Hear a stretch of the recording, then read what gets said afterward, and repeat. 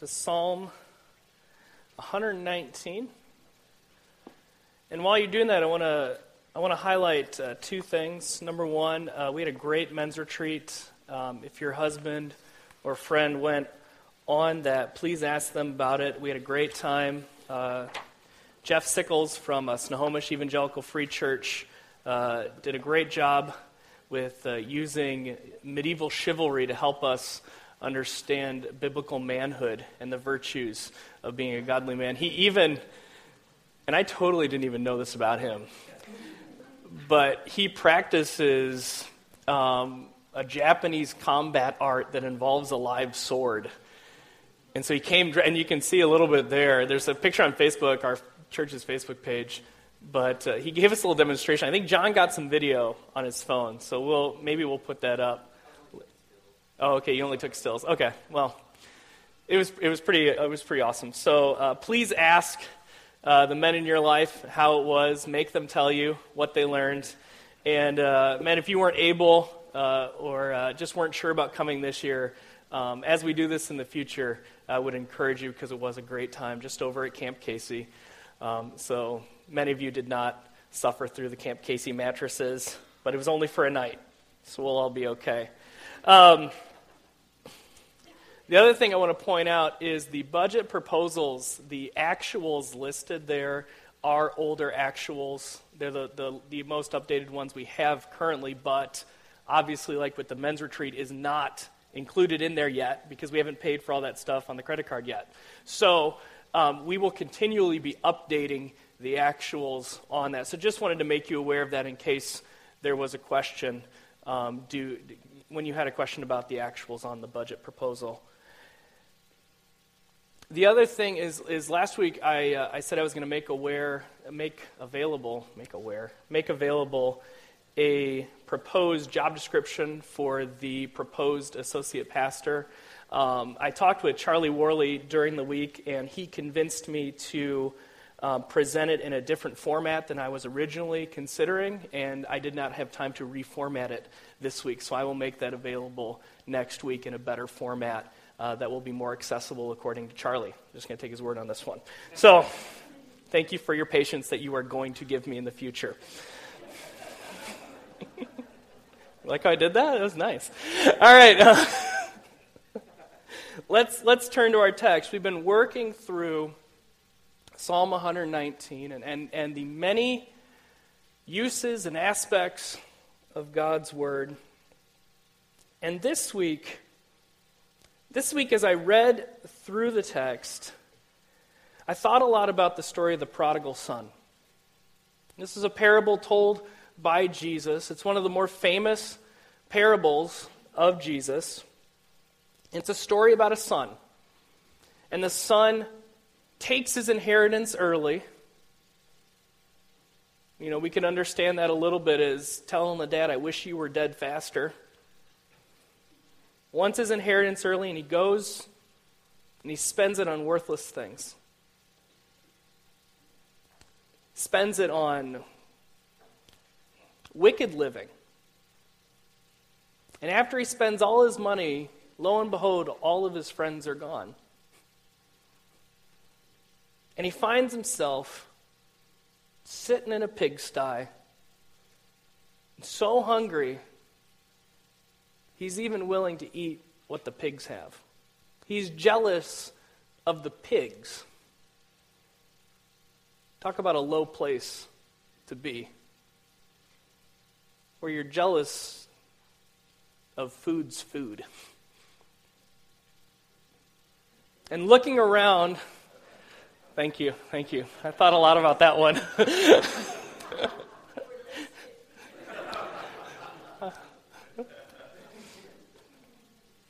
But obviously this place of destitute, of sorrow, and of pain, and of immense need, and sitting there in the slop, he says, I'm going back to my father.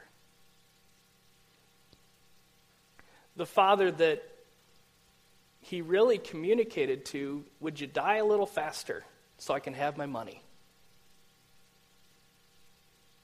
In that pigsty, he realizes he has to humble himself and go back to his Father. And I love this story because I think it actually helps us understand the stanza of the psalm we're looking at today. That God's word is used to bring us back home to the Father. That God's word is used to call us back from ungodliness, to call us back from wickedness, and calls us back to follow Jesus. And that in the process, sometimes God uses his word to help us that the suffering, to help us know that the suffering we're going through is actually God's discipline to bring us back home. And so our big idea this morning is that God's word calls us to repent, to turn around, and follow God's ways. So the first point of this, and we're going to look at verses 25 to 29. The first part is this verse, this stanza of the Psalms helps us understand that my way was wrong. Let's look at verses 25 to 29. My soul clings to the dust. Give me life according to your word. When I told them my ways, you answered me. Teach me your statutes. Make me understand the way of your precepts, and I will meditate on your wondrous works. My soul melts away for sorrow.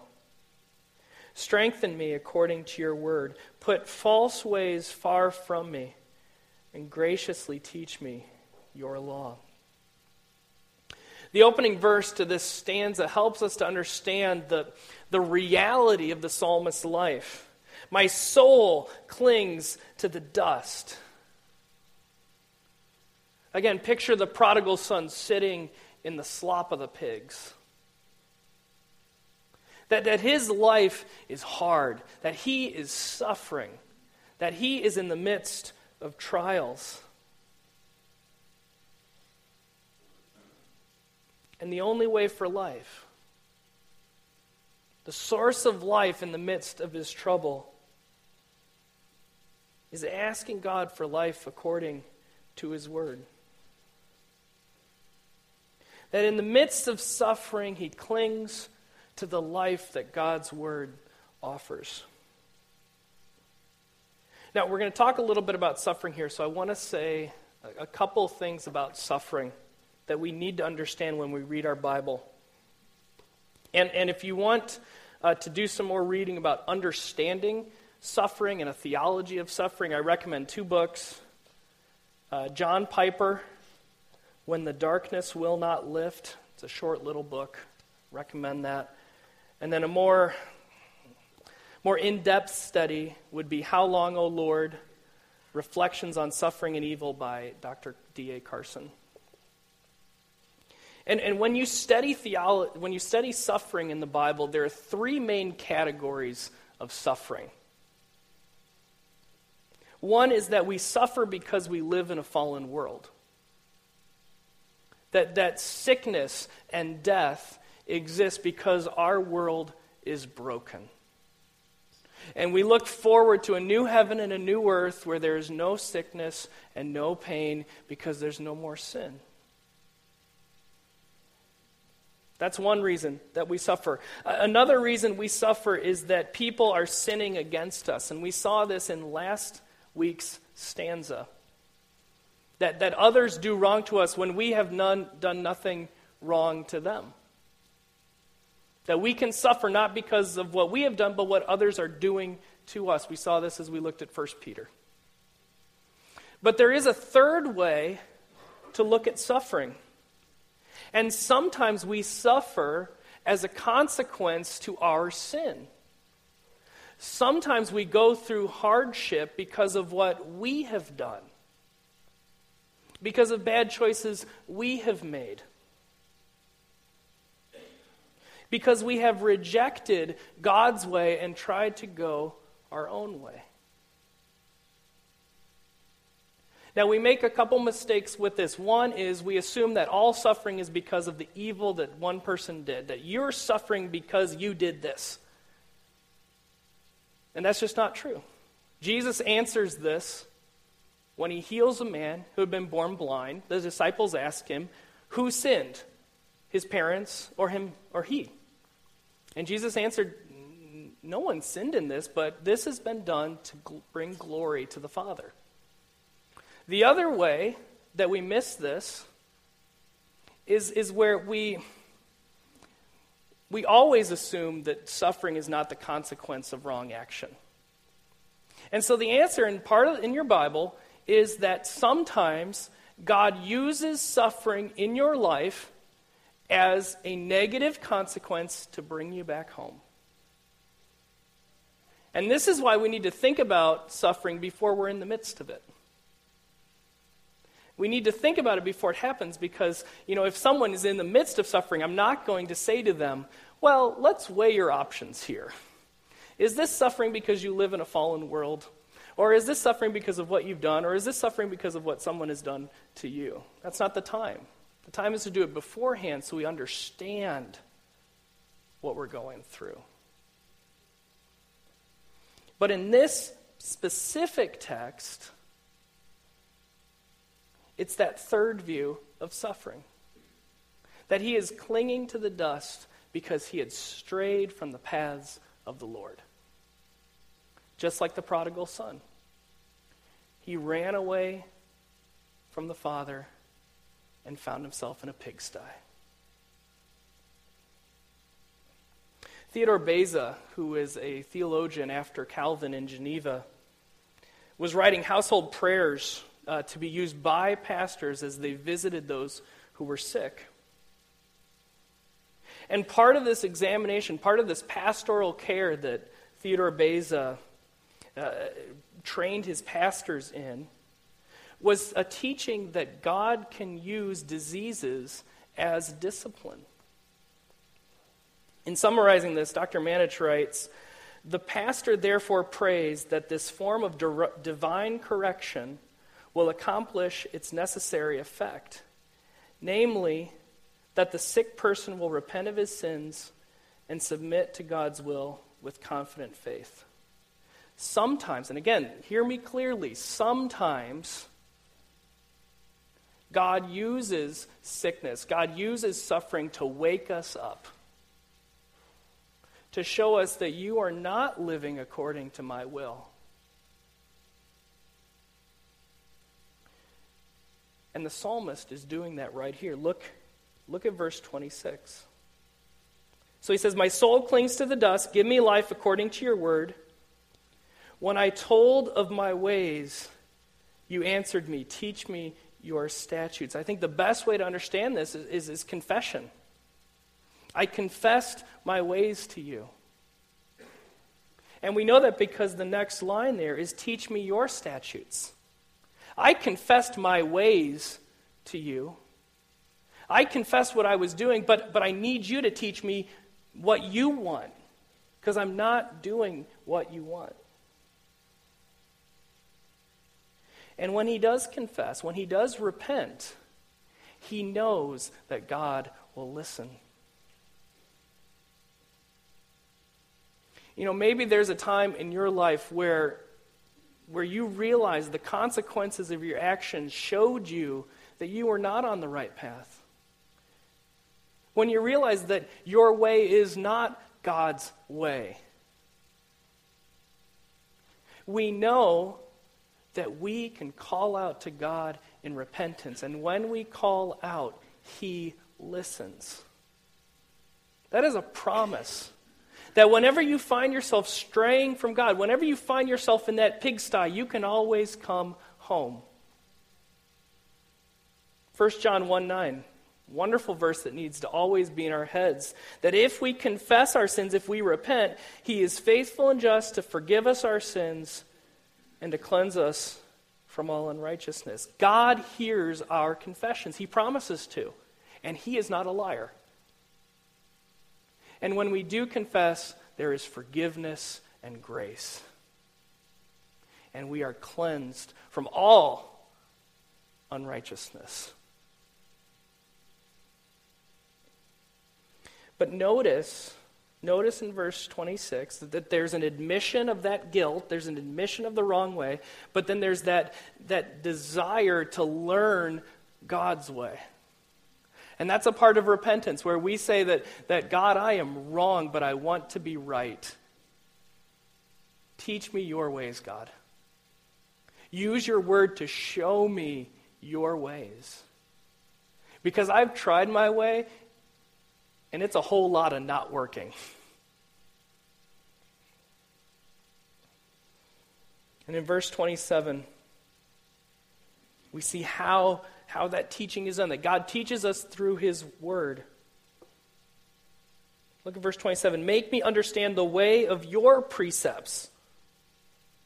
Now I want you to see their way, in verse 27, is used 5 times in 8 quick verses. See, this is a hint. Something's important here.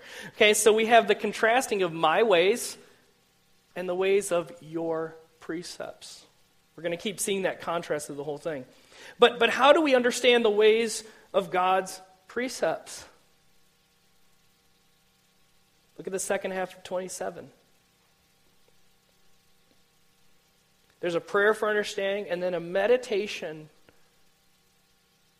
a study, a holding on to, a sometimes memorizing meditation on God's word. And I will meditate on your wondrous works. Where do we see the wondrous works but in the Bible? That's why all those stories are in there.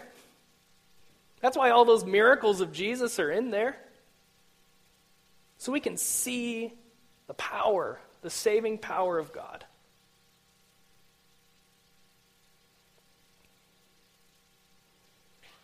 But why does he need it?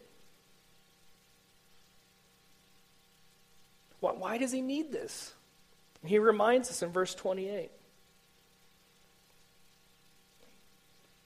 My soul melts away for sorrow.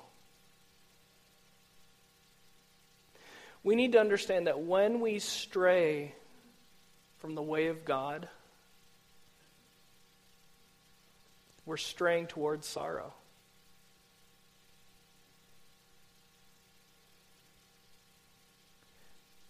When we depart from God's word, pain comes. Because we're not following God. Because his rules are all there for our good. Again, there's this idea that all the commands are just to kill our fun. But God's word leads to life. And it's the only way that leads to life. But again, we can resonate with verse 28 because there are times where our souls are melting with sorrow. Now, let me say that this verse, while in the particular context is talking about a suffering we experience because of our sin.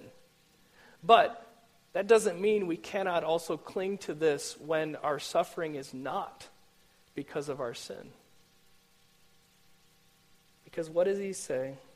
In the midst of this overwhelming sorrow, he prays to God for strength.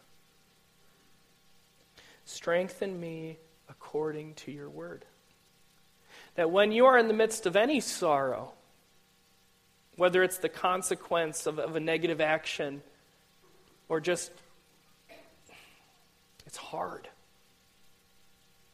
We pray for strength in God. We run to God. We run to him as our fortress, and we run to him through running to his word. Strengthen me according to your word. There's a recognition that I can't just pull myself up by my own bootstraps. I can't just will this to happen. I just can't make myself stronger. God, I need you to strengthen me because I am overwhelmed with pain.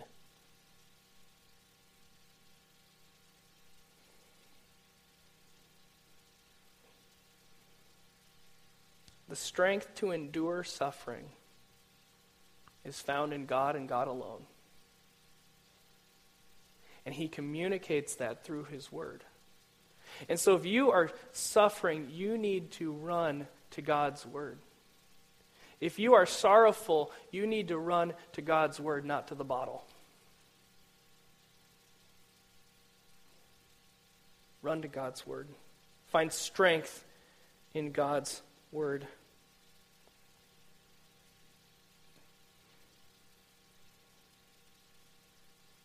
But there's a recognition in verse 29. There's this recognition that it's because I have walked my own path, which is different than yours, God. And there's this prayer for a new life. Look at verse 29. Put false ways far from me. He's saying, I don't want to live this sinful life anymore. Now maybe some of you you feel that verse right there. Maybe some of you have a past that you are not proud of. Maybe some of you still feel the pull of that old life before Jesus. And there's that prayer to God of put that far from me. Get that life away from me. And how does he do that? How does he put that life away? By graciously teaching me your law. That as we're taught the new way, as we're taught to be followers of Christ, we can put away that old life.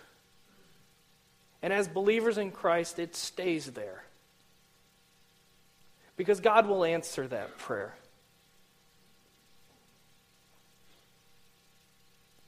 God will put that old way of life away from you. Remember, when we confess, he's faithful and just to forgive us our sins and cleanse us from all unrighteousness. He's promised that, and he keeps his promises. But verse 29 also creates a contrast with verse 30. Because verses 30 to 32 are these declarations by the psalmist. That in light of verses 25 to 29, that in light of these false ways, that he wants nothing more. He doesn't want any more of these false ways. And in verse 30, he makes the transition to the second point on your outline there, that your way, God's way, is right. Again, the repetition of the word way. And we contrast in verse 29, put false ways far from me. Look at verse 30. I have chosen the way of faithfulness. So putting away that false way, that way of falseness, and embracing and committing to a way of faithfulness to God's way. There's a choice here, isn't it? Which way are you going to go? That was actually the first title of this sermon. But anyway, I won't digress.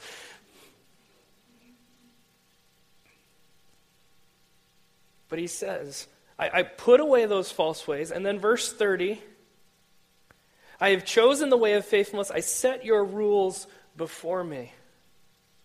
That his goal, that what he is looking at as his motivation is not his own way, is not these false ways that lead to death and pain, but rather he puts before himself the ways of God.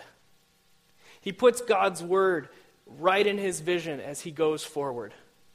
He's not looking back to the old life. He is looking forward to his new life.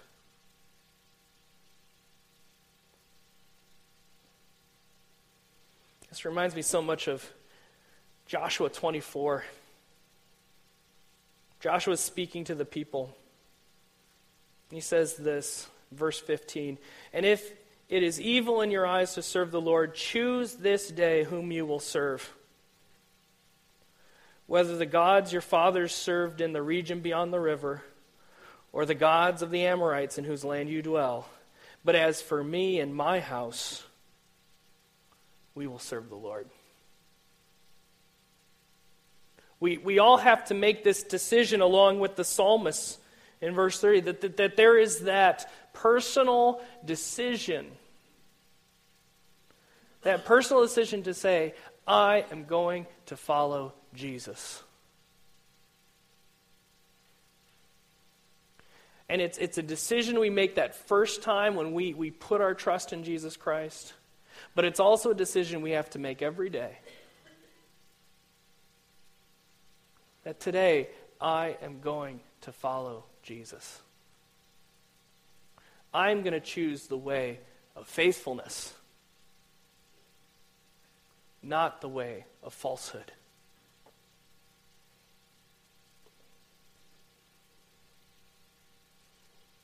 In verse 31, he will choose the way of faithfulness by clinging to his testimonies. I will cling to your testimonies, O Lord. Let me not be put to shame. Notice in verse 25, he's clinging to the dust. And now he clings to God's word.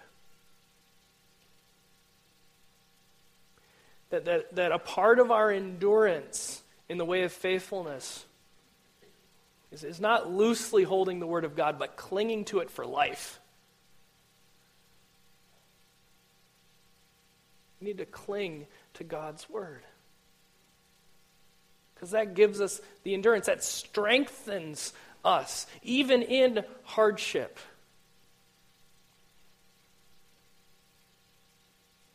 And it leads us to verse 32, which I think is just an amazing verse.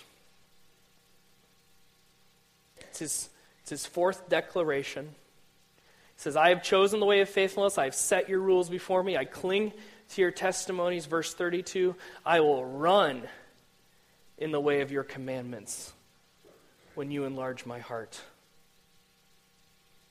Very common in the Bible, and we've already seen it this far in Psalm 19, is this idea of walking in the way of the Lord, of living. That's a way to describe life. Right? Very common metaphor in your Bible, to walk in a way. But here he intensifies it. Because remember, this is poetry. This is a song. So he gets a little artistic license here. He's not only going to walk in God's way, he's going to run in God's way. And that's full commitment. You know, when you're walking around, you know, you're in your house and it's dark and your 13-month-old is crying because he needs another lunch or whatever. Not that this is a personal story. I'll tell you that, boy. Mm-hmm. If you're walking in the dark, right, you're going to walk slowly because you don't want to step on the 4-year-old's toy, you know. Again, this is not a personal story or bump into any furniture. But you're not going to run because you just don't know what's there. You're going to run into something. You know, to run, you really got to commit to running. And you got to have space to run. And you got to know where you're going. And that's the picture the psalmist has for us. There's a confidence, there's a boldness of committing full out to that run. And he runs in the way of obedience.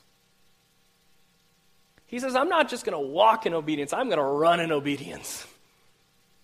And he takes off.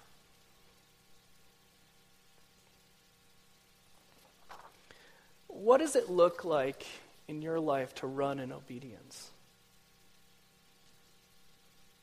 There's a certain intensity to that metaphor. That I'm no longer content to just walk through my Christian life. I'm going to run after Jesus. And I want you to think about that. Well, what needs to change in your life to run after Jesus? to run after him according to his word. Will you get some holy discontentment in you this morning and say, I'm done just walking. I'm ready to run. And he's able to do this. Let me explain the last line there. This is an idiom. He says, when you enlarge my heart. It's a figure of speech. Okay? It's given to us there literally in the ESV to help us understand that this is a figure of speech. And the idea here, and you see it in your footnotes there if you're using the Pew Bible, this idea of your heart being set free. There's a freedom here. That's probably the best way to understand that here.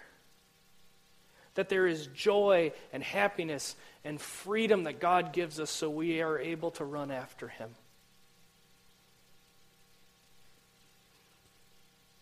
And it's a prayer.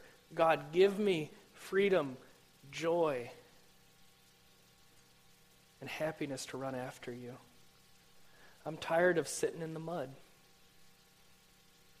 And I'm in the mud because of what I did. I'm ready to come home.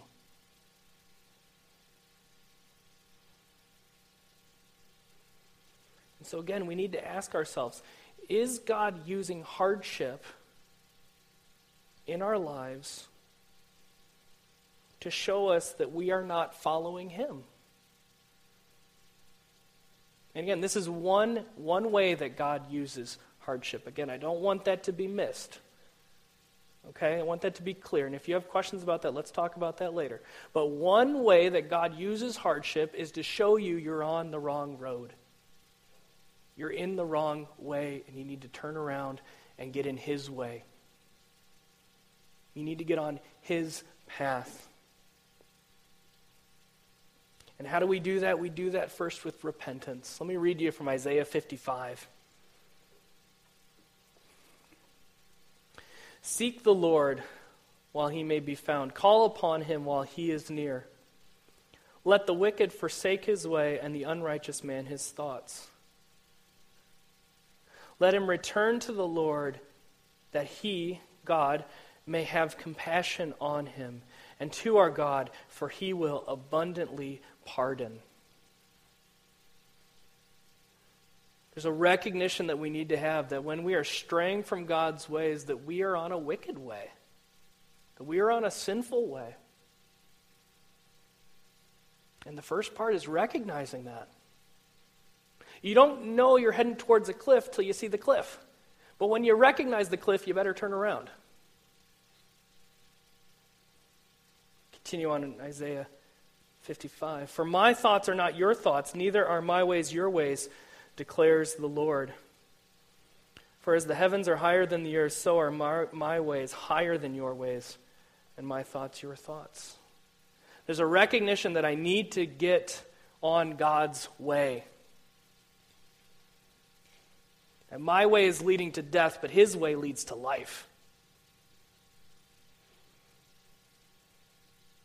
Well, what is that Lord's way? How do we find the way? Matthew 7. Jesus says this, enter by the narrow gate, for the gate is wide and the way is easy that leads to destruction, and those who enter it are many.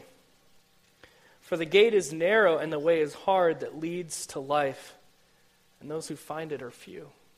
So here's Jesus using the same metaphor of two ways, one leading away from God and one leading towards God. And in John 14, what does Jesus say? John 14:6. Jesus said to him, I am the way, the truth, and the life. No one comes to the Father except through me. That the way of the Lord is found in Jesus Christ. And we know about Jesus through his word. But this picture of turning around, of repenting from our ways and getting right with God through Jesus, who is the way, the only way to the Father. He says, no one can come to the Father except through me.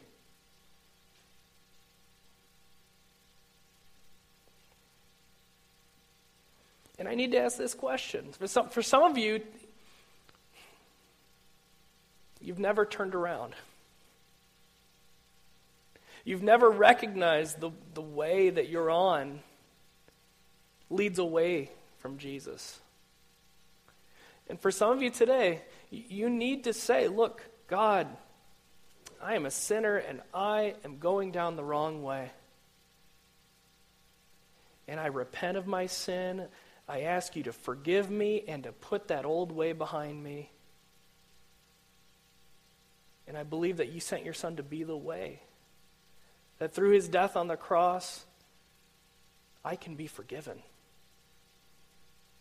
I can be following Jesus in the way of faithfulness.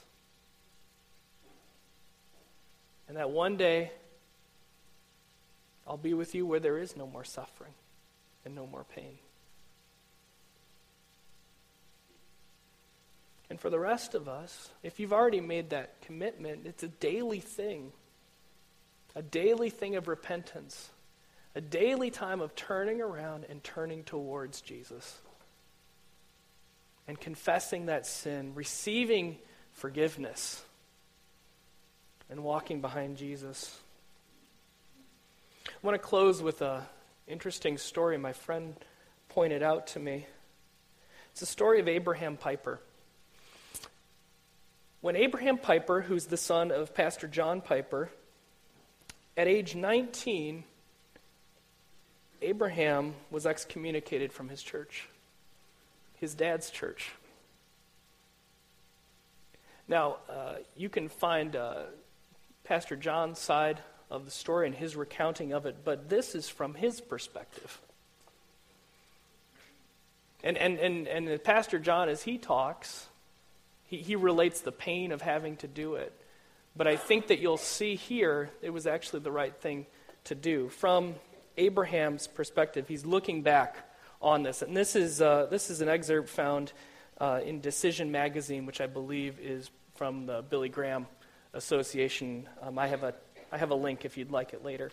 But I want you to hear, this is Abraham talking about being excommunicated by his dad's church. When I was 19, I decided I'd be honest and stop pretending I was a Christian. At first, I pretended that my reasoning was high-minded and philosophical. But really, I just wanted to drink gallons of cheap sangria and sleep around. 4 years of this, and I was strung out, stupefied, and generally pretty low, especially when I was sober or alone. My parents, John and Noelle Piper, who are strong believers and who raised their kids as well as any parents I've ever seen, were broken-hearted and baffled. I'm sure they were wondering why the child they tried to raise right was such a ridiculous screw-up now. But God was in control. One Tuesday morning before 8 o'clock, I went to the library to check my email. I had a message from a girl I'd met a few weeks before, and her email mentioned a verse in Romans. I went down to the Circle K and bought a 40-ounce can of Miller High Life for $1.29. Then I went back to where I was staying, rolled a few cigarettes, cracked open my drink, and started reading Romans. I wanted to read the verse from the email, but I couldn't remember where it was. So I started at the beginning of the book. By the time I got to chapter 10, the beer was gone, the ashtray needed emptying, and I was a Christian.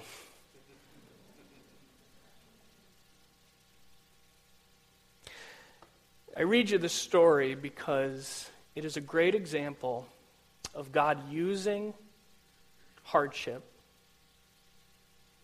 to push someone towards the Word and through the word, he reveals himself.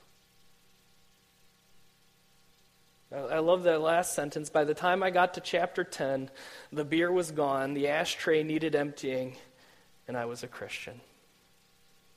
And sometimes God will use hardship in your life to push you towards his word. And when you're in his word, he will show himself to you. God calls us back to himself through his word. God calls us to repent and follow Jesus. God's word helps us to see that our ways are not God's ways. And God's word calls us to leave the pigsty and come home to our Father. Let's pray.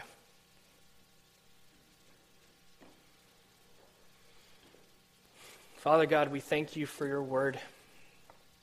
God, that you would use your words to convict us when we are not following you. When we are on our own way that leads away from your Son, Jesus Christ. God, use your word to show us our sin and our need for repentance. And use your word to show us that there is forgiveness and life through the death of Jesus Christ. And that through your word you would call us out of the pigsty and call us home to you, our loving Father. And God, that we would run in obedience after you. Pray this in Jesus' name. Amen.